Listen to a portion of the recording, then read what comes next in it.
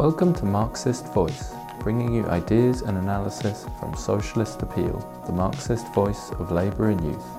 For regular updates, subscribe to our podcast through SoundCloud, iTunes or any major podcast provider, or visit www.socialist.net.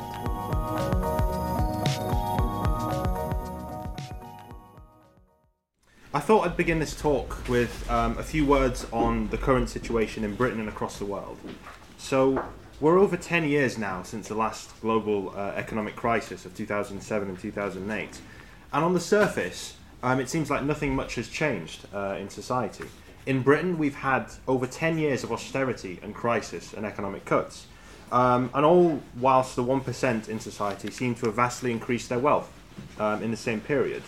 So what is it that has brought about this strange and contradictory state of affairs? And more importantly, can anything be done about this? Is this normal? Is this natural? People everywhere in society, in this country and across the world, they don't fully understand why, but I think there is a great feeling that something is fundamentally wrong in society. Capitalism doesn't work. It isn't providing decent living standards for the vast majority of the world's population. And this inevitably leads people to the ideas of Karl Marx, to the ideas of Marxism. So Marxism is at its roots a philosophy. It's a way of looking at the world.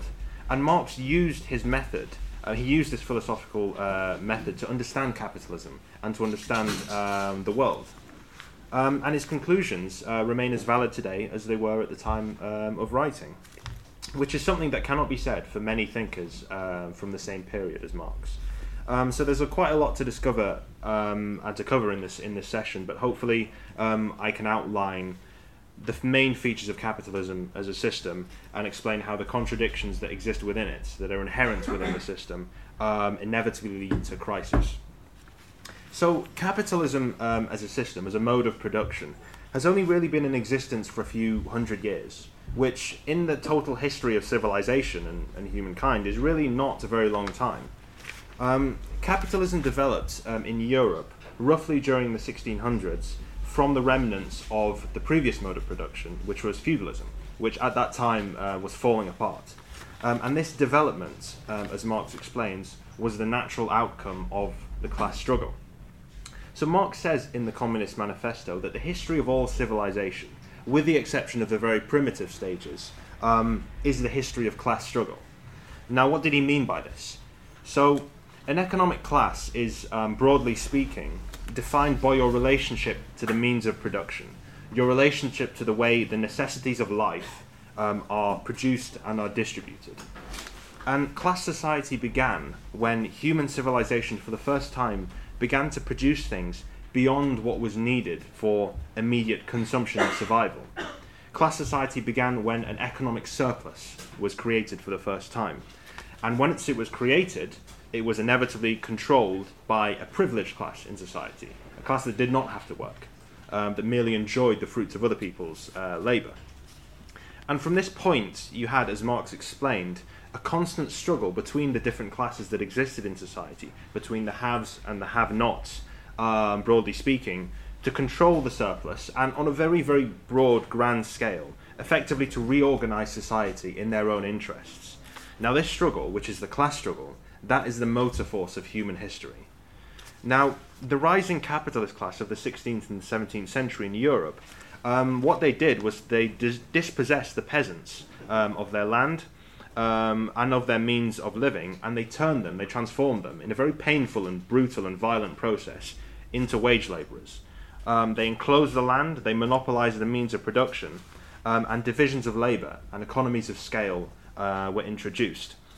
So under these methods, you have production taking place on a very large scale, in large-scale industries, where only one worker would be responsible for one specific part of production in a giant factory or collective cell, as opposed to one worker having the skill and the know-how to make a chair or a table, for example. The process is split up and divided.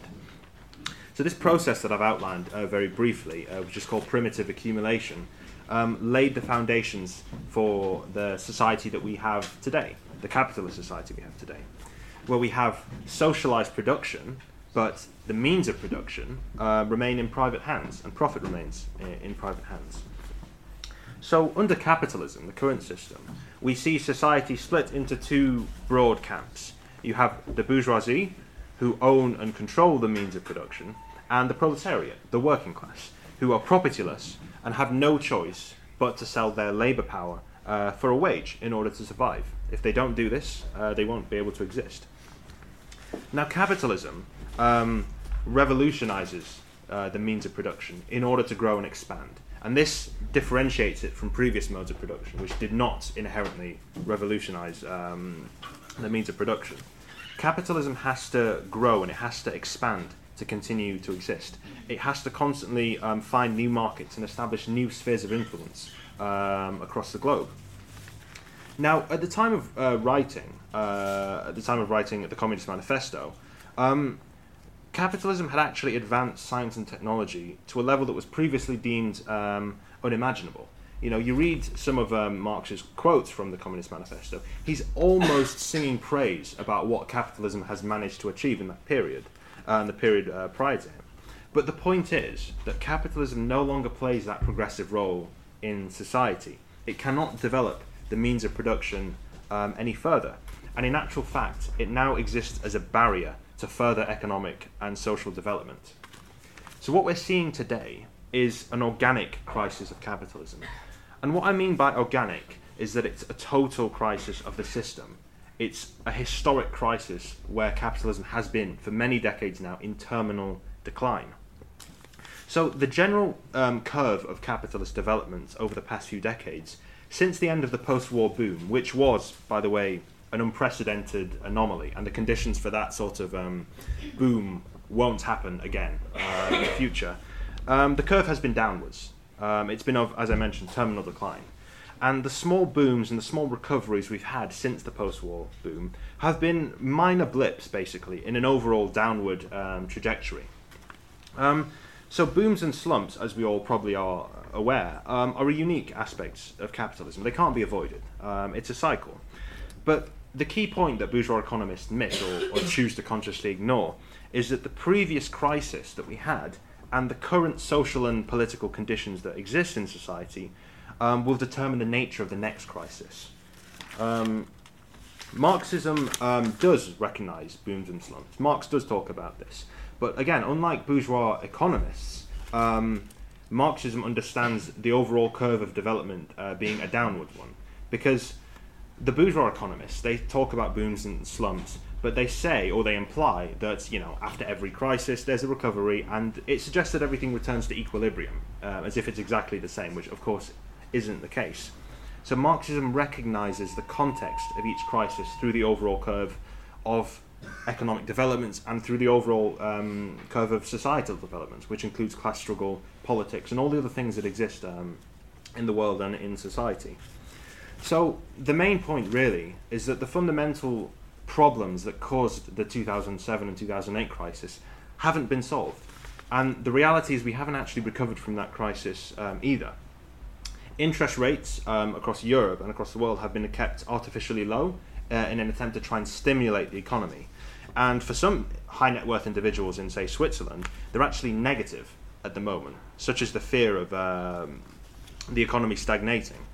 So we've had quantitative easing, which is, you know, in layman's terms, effectively printing money, which has had no effect on the economies of Europe, other than inflating dodgy bank assets, property assets, and things like this without going into the real sectors of the economy.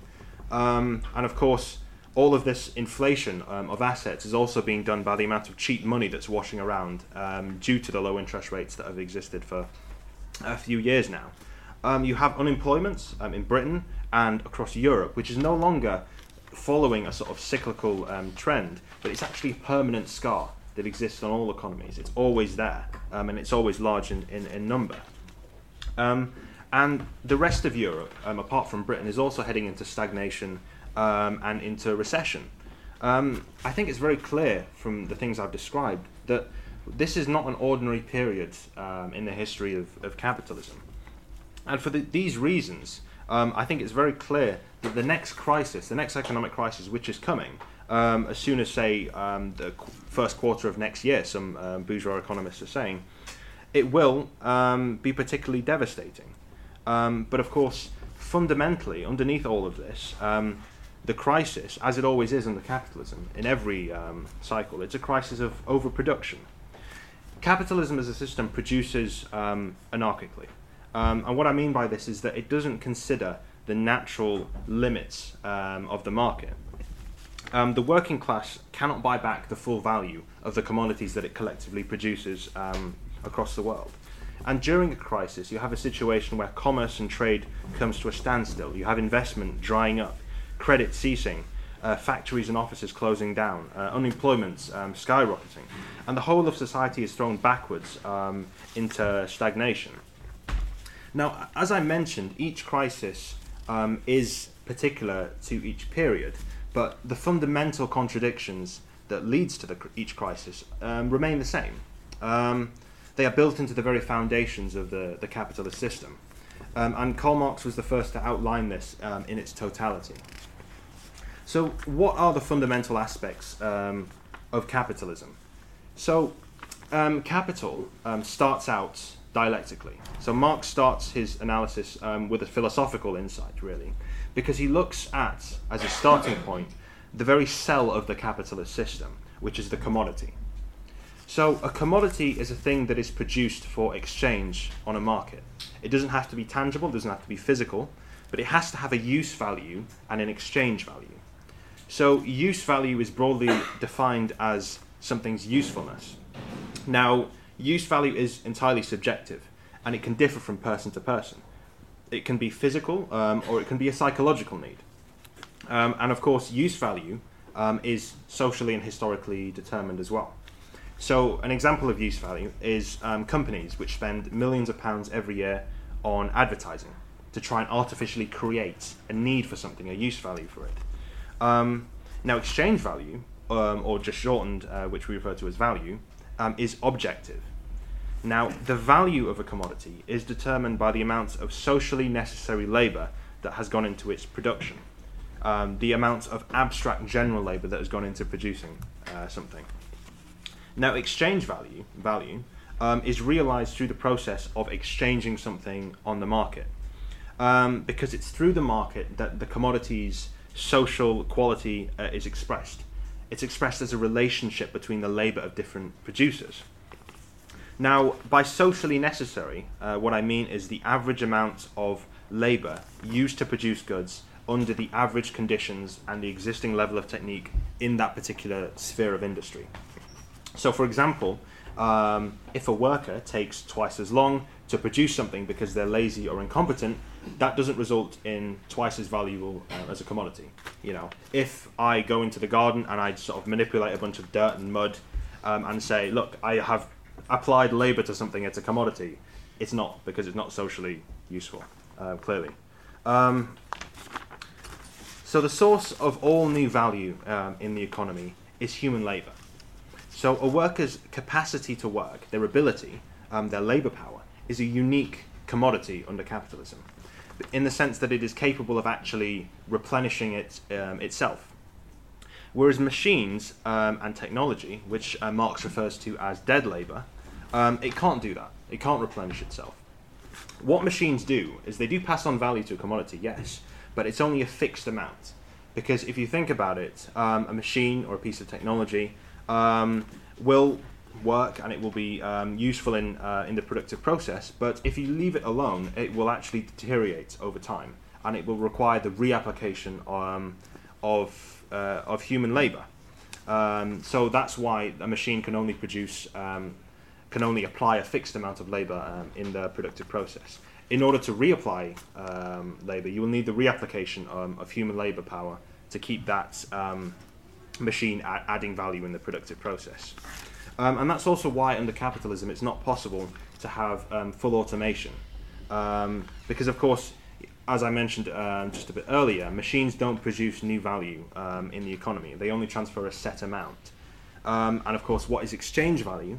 What is value? It's the amount of socially necessary labour that's gone into producing something. And this is aside from the very obvious fact that if a worker, or if the working class as a whole, aren't in employment and don't receive wages, then the commodities can't be bought back by anybody if you have, only machines in the productive process. So if I was to summarize the problem of capitalism in a sentence, it would be that our ability under this system our ability and capacity to produce is held back by the mode of production itself. Now, the price of a commodity is often confused with the value of a commodity, but they are different things. So as I mentioned, the value of a commodity is determined by the amount of socially necessary labour that has gone into it. The market price of that commodity will gravitate around the commodity's value, but it can differ due to things like supply and demand. If demand is high and supply is low, prices go up. And if supply is high and demand low, prices are lowered in order to try and attract buyers. So crucially, profit in capitalist society is not realised by selling commodities for above their value or at higher prices. It's actually realised in the production process itself, which I'll get onto a bit later. So this is broadly speaking the law of value when it comes to commodity production. So this law operates under the vast majority of commodities that are produced, but of course it implies certain rules that are in place. So you have to have unrestrained production, you have to have goods that can be replicated, and you have to have homogeneity, basically. You need to be able to produce the same thing. Now obviously, I'm sure many of us in the room can think of examples of commodities, things produced in capitalist society, which don't adhere to this rule, or seem like they don't adhere to this rule. For example, fine art, special collector's items, designer goods, things like that, where the prices will differ wildly compared to the natural value of that commodity. But this actually happens for a number of reasons.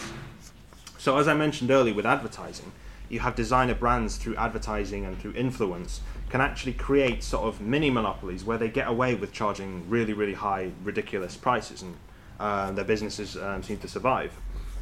Using rare art as an example, you have a Picasso painting which cannot be reproduced because it's a one-off item and Picasso is obviously dead. So there's no way you can have a replica of that particular commodity. So the prices are massively inflated on the art market.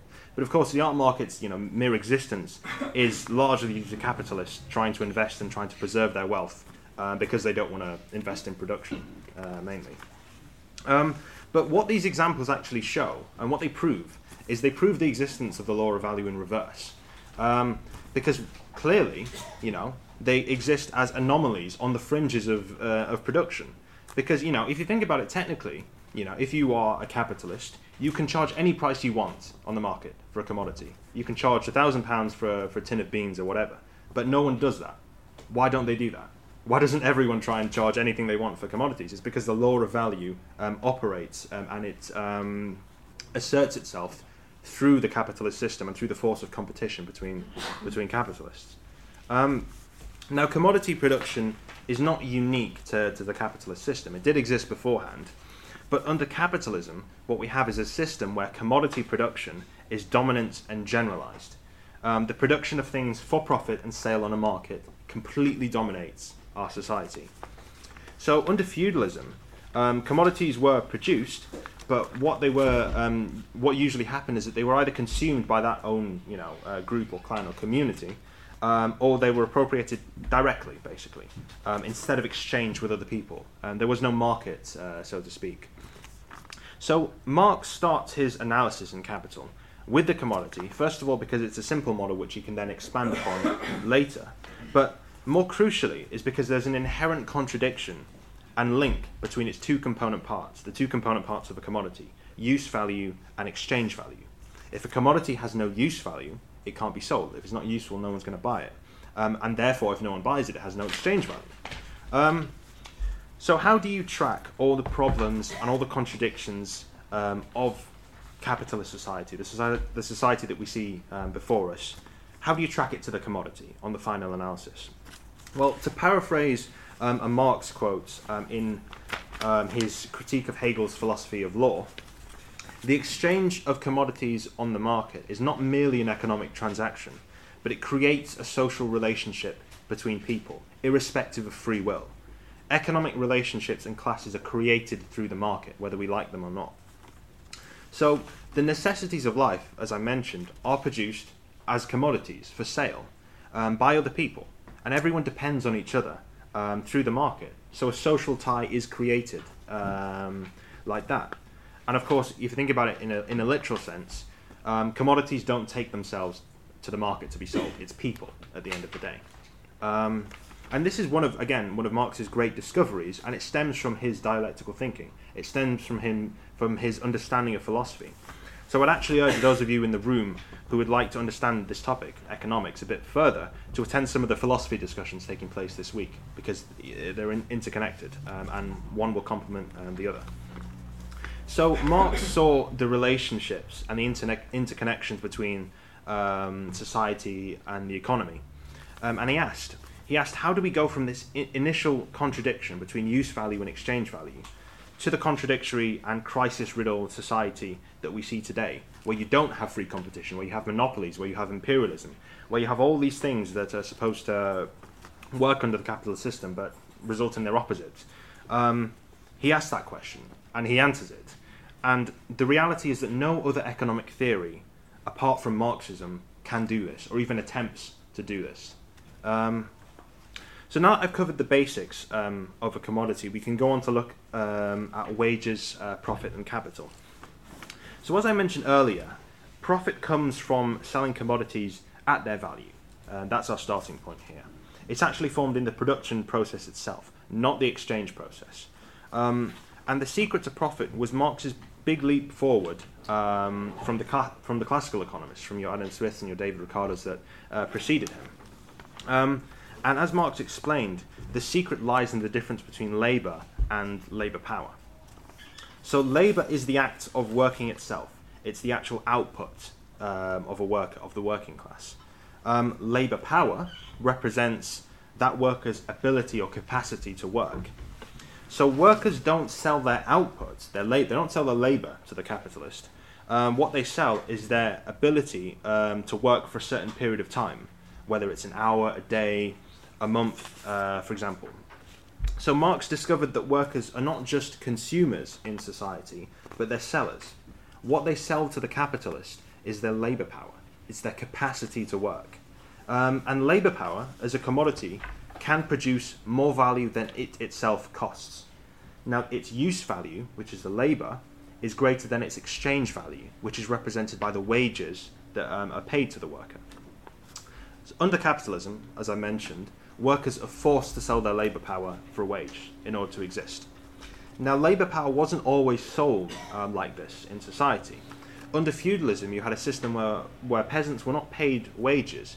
Rather, they worked for several days on land that was for themselves, and on other days they would work for a period of time on the land of the landlord. There was a physical separation there, and the exploitation was actually quite literally physically viewable.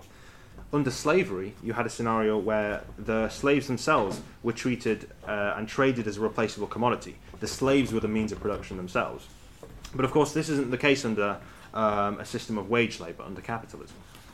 So workers are forced to sell their labour power because they have been divorced from the means of production. They don't control it, they're not connected to it anymore. They have no other way of surviving other than working for a wage, other than selling their labour power to various capitalists or to one capitalist. So the wage received by the worker is, as our starting point, the amount of money needed to sustain that worker and to keep them and their family alive so that they can continue to work. So labour power is a commodity, as I mentioned earlier. So what is the value of this commodity? Like all other commodities in the capitalist system, it's the amount of socially necessary labour that has gone into producing it. The generalised labour needed to maintain the worker is represented by the working class as a whole. Again, we're dealing with collective relationships here, not isolated individual examples. But crucially, in the course of the production process and in the course of a working day, a worker is not paid back the full value of what they produce. So the working day is made up of two parts. You have the part where the worker produces value to cover their own subsistence, and the part where surplus value is produced. So that is value which is beyond that which is needed to cover the wages, the labour power of that worker. So I mentioned that wages are calculated on the basis of what's necessary for the worker's subsistence, but of course the average wage that exists in society will vary depending on social and historical factors, like supply and demand, for example, supply and demand of labour, and of course the state of the class struggle in that country, in that continent, in that region. And there is nothing at all to stop wages going below subsistence level under capitalism, which is very often the case, and pretty much the case now in Britain and every other European country. And again, this isn't just subsistence for one worker, it's a social average. It's subsistence for the working class as a whole, as a collective. So this is where profit comes from. It comes from surplus labour. So part of the surplus value that is produced in the working day is reinvested into the productive process as capital. The rest of it is pocketed by the capitalist. Now, in the process of growing and expanding to make more profits, the capitalist is forced to either expand the working day or to increase productivity within the same amount of working hours in order to produce more in the same amount of time. So both these things, expanding the working day and increasing intensity of production, result in further exploitation and pressure on the working class. But capitalists can increase productivity with technology and automation. And it was said actually by people in the 1950s and so, that because of the advances of science and technology that we'd had in that period, that by the year 2000 we'd all be, have the time and freedom to do whatever we wanted, robots would be doing all our jobs, and we'd all be living in some sort of, wonderful utopia. But of course, that clearly hasn't happened, has it? We have a potentially limitless capacity for automation and technological application in production, but it hasn't happened yet. Why is that the case? Now, there are several reasons for this. So, when a capitalist invests in technology in order to increase productivity, the idea is to sell more commodities at a cheaper price and realize more profits. So, all capitalists do this, basically, because they're competing with each other. The market drives them to do that. The problem with this, though, is that it actually reduces the need for human labour, which means more unemployment. And if less workers are earning, then of course the working class as a whole is even less able to buy back the commodities that are produced. And also, if we look at the actual route of production itself, when you have a situation where more machines and more technology are introduced in order to increase productivity, the amount of socially necessary labour that has gone into the production of that commodity reduces, because it's easier to produce when you have technology and automation in that process. So this happens once that technology becomes universal, basically. It becomes a standard in that industry. If you have a situation where a capitalist has a unique technological application or a bit of machinery, and no one else has it, then that capitalist will make super profits for a certain period of time. But of course it becomes generalized, and then it's that advantage is no longer in existence. So basically, when you introduce technology into production, the worker, the human labourer, has to work longer and harder to produce the same amount of value that they used to produce, because introducing technology has a contradictory effect. It results in the opposite of what it should actually achieve. So as I mentioned earlier, wages can vary depending on social and historical factors. And this will also affect the capitalist sort of drive and intention when it comes to introducing automation and technology. When you have a situation where wages are high, there is a drive to increase technology and to increase productivity, to replace the workers that are demanding such high wages. But when wages are low, like the current period, there's actually no incentive for the capitalists to introduce more technology, because they're actually better off exploiting cheap labour for their profits. And as well, if we assume for a moment that full automation is attempted by the capitalists under the system, you have to ask the question, where would the new value come from in the economy, given that the source of all new value is, of course, human labour power? The answer to that question is that there would be none, basically. Nothing would be produced. Because there's, there would be no new value in the economy, given that the source of profits is, of course, the exploitation of human labour. As I mentioned earlier, you have a situation where machines are called dead labour because they confer a fixed amount of value before they need themselves the reapplication of human labour to them. It's only human labour power that can create new value, and it's the exploitation of human labour that is the basis for profits under capitalism. For these reasons that I mentioned, full automation isn't really possible under the capitalist system. It's only under socialism, where there is no profit and no market, where we can actually introduce full automation, have a reduced working week, and have full employment for everyone. So moving on to the role that money plays in society. So money is actually a special commodity, which is used to measure the value of other commodities that exist in society. It's a universal equivalent.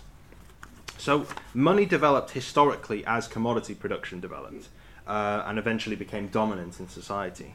So as commodity production went from something that was in existence on the fringes of primitive society to something which was internal within a community and eventually external through trade and export and those sorts of things, there became a necessity to have a universal equivalent to measure the abstract general labour that had gone into everything, basically.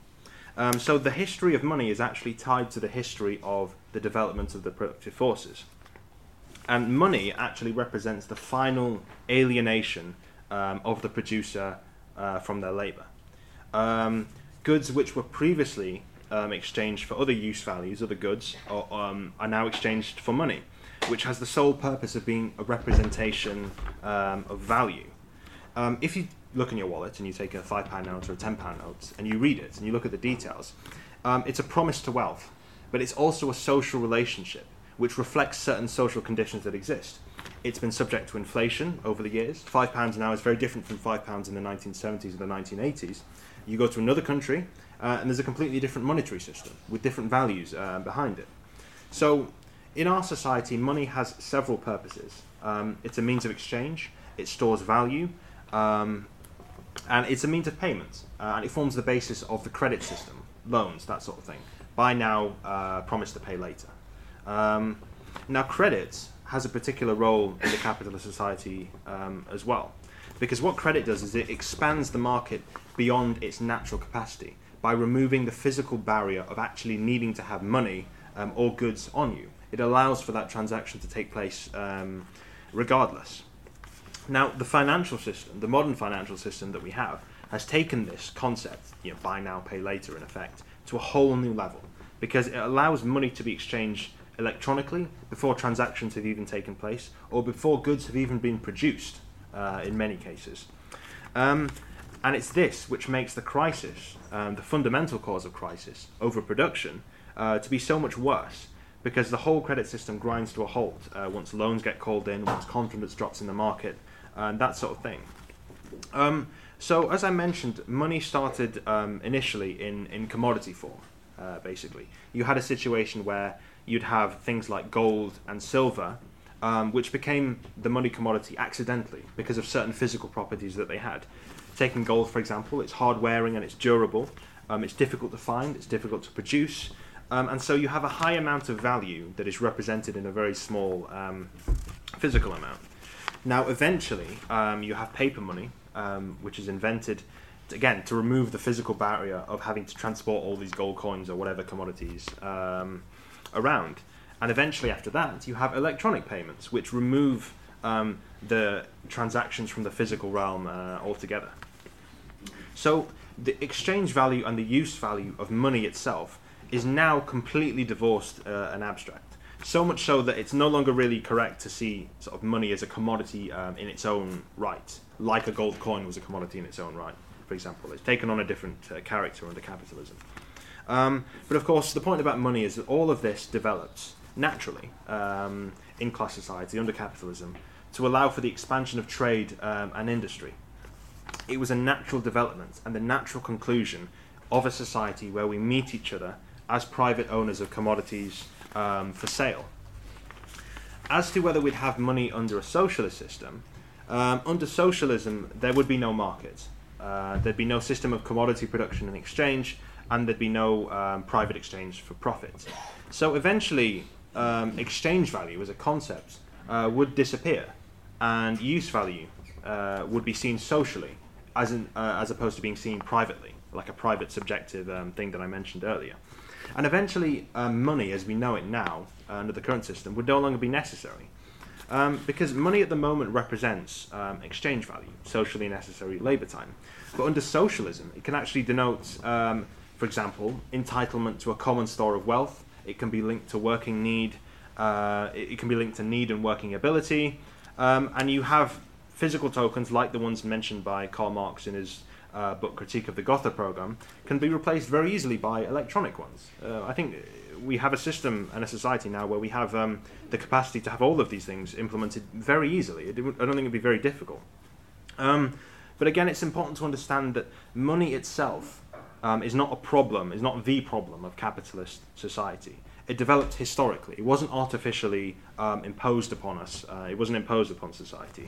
So if you, for example, removed the monetary system from the capitalist system, hypothetically, then the only thing that it would achieve is that another type of universal equivalent would be created, whatever that might be. And the inequality that exists on the capitalist society would just be reflected in different ways. It would be reflected into a different money commodity, as opposed to being reflected in monetary terms. So it's only a socialist revolution and a planned economy which can really tackle the root causes of inequality. And of course, once that happens, the nature of money itself will change.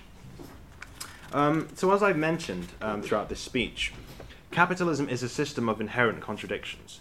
Now, all of these contradictions, on the final analysis, can be traced back to the initial contradiction between a commodity's use value and exchange value. The unique thing about capitalist crisis is, for the first time in human history, we have a crisis not of scarcity or of underproduction, but a crisis of overproduction. In the past, you'd had situations where civilizations would be threatened by droughts, by famine, by shortages, by things like that. But now you have a situation where there's actually too much produced. There are too many commodities on the market, and the market cannot absorb what is produced, both consumer and capital goods. So Malthus's idea of overpopulation, there being sort of too many mouths to feed, has become somewhat popular again these days. But of course, there are plenty of statistics and figures to prove that we have enough capacity to produce food to feed the world 10 times over. The problem is that it's all produced on the basis of profit. It's all in private hands. Now, Keynes's theory of underconsumption, as his theory of crisis, is correct in that it looks part of the problem. You know, he correctly identifies that the working class cannot buy back the totality of goods that are produced under capitalism, but his solution for this problem is actually for governments to effectively artificially increase demand through public investment and through stimulus packages, by debt financing, basically, through credit. But the very starting point of Keynes's outlook, and the outlook of many bourgeois economists, is that they don't really ask the real questions that exist, you know? It misses the point, because the root cause of capitalist inequality comes from production itself. It doesn't come from distribution. It doesn't come from consumption. So the bourgeois economists fail to ask the questions: why are people unable to buy back these goods? Why cannot they afford anything that is produced in society? Why are businesses not investing? Why does crisis happen in the first place?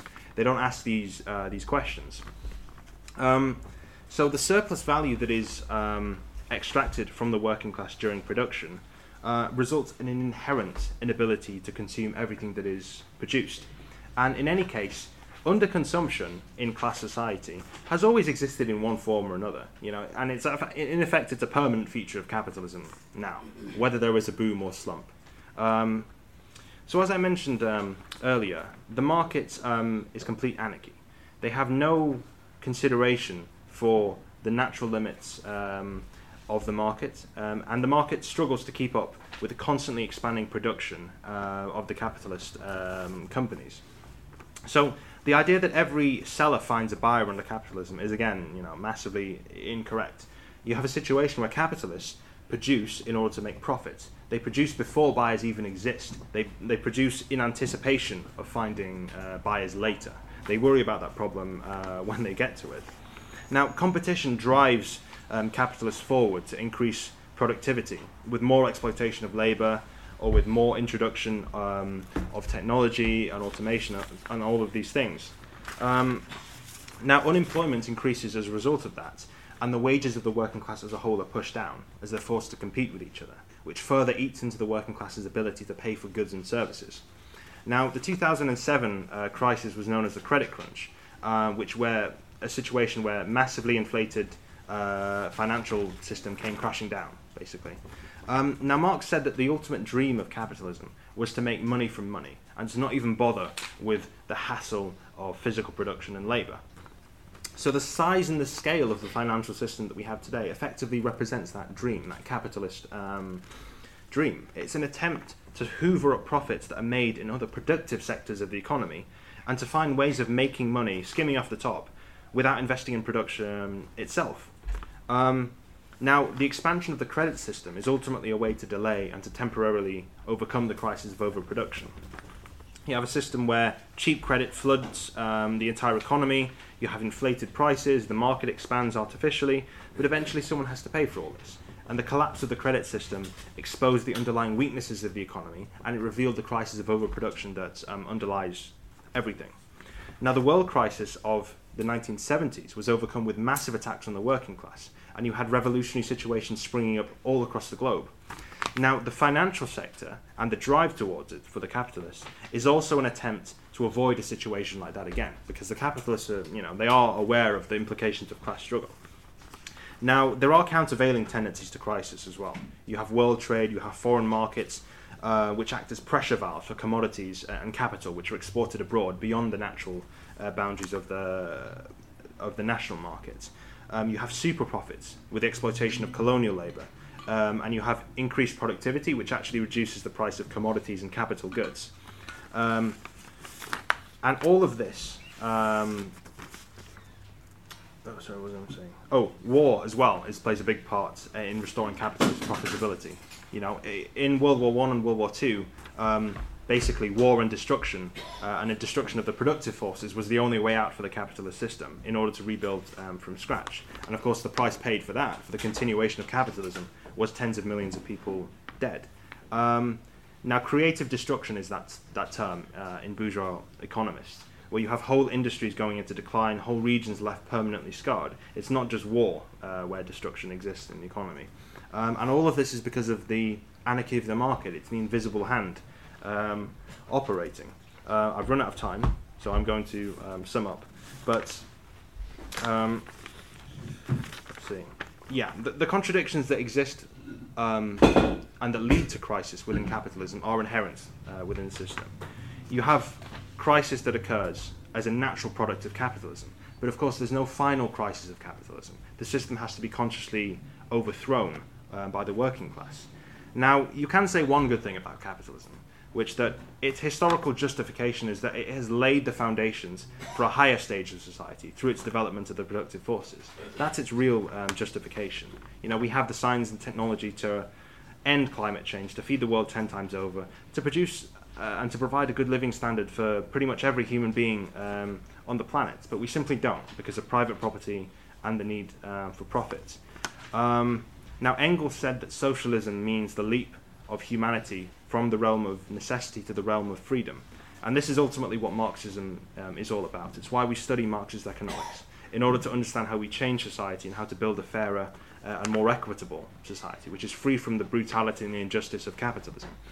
So I would urge any of you today who haven't already done so, please, if you agree with what I've said, if you have a burning sense of hatred for the injustices of capitalism as a system, please do join Socialist Appeal, join the International Marxist Tendency, and help us fight for a world socialist revolution and the emancipation of the human race. Thank you.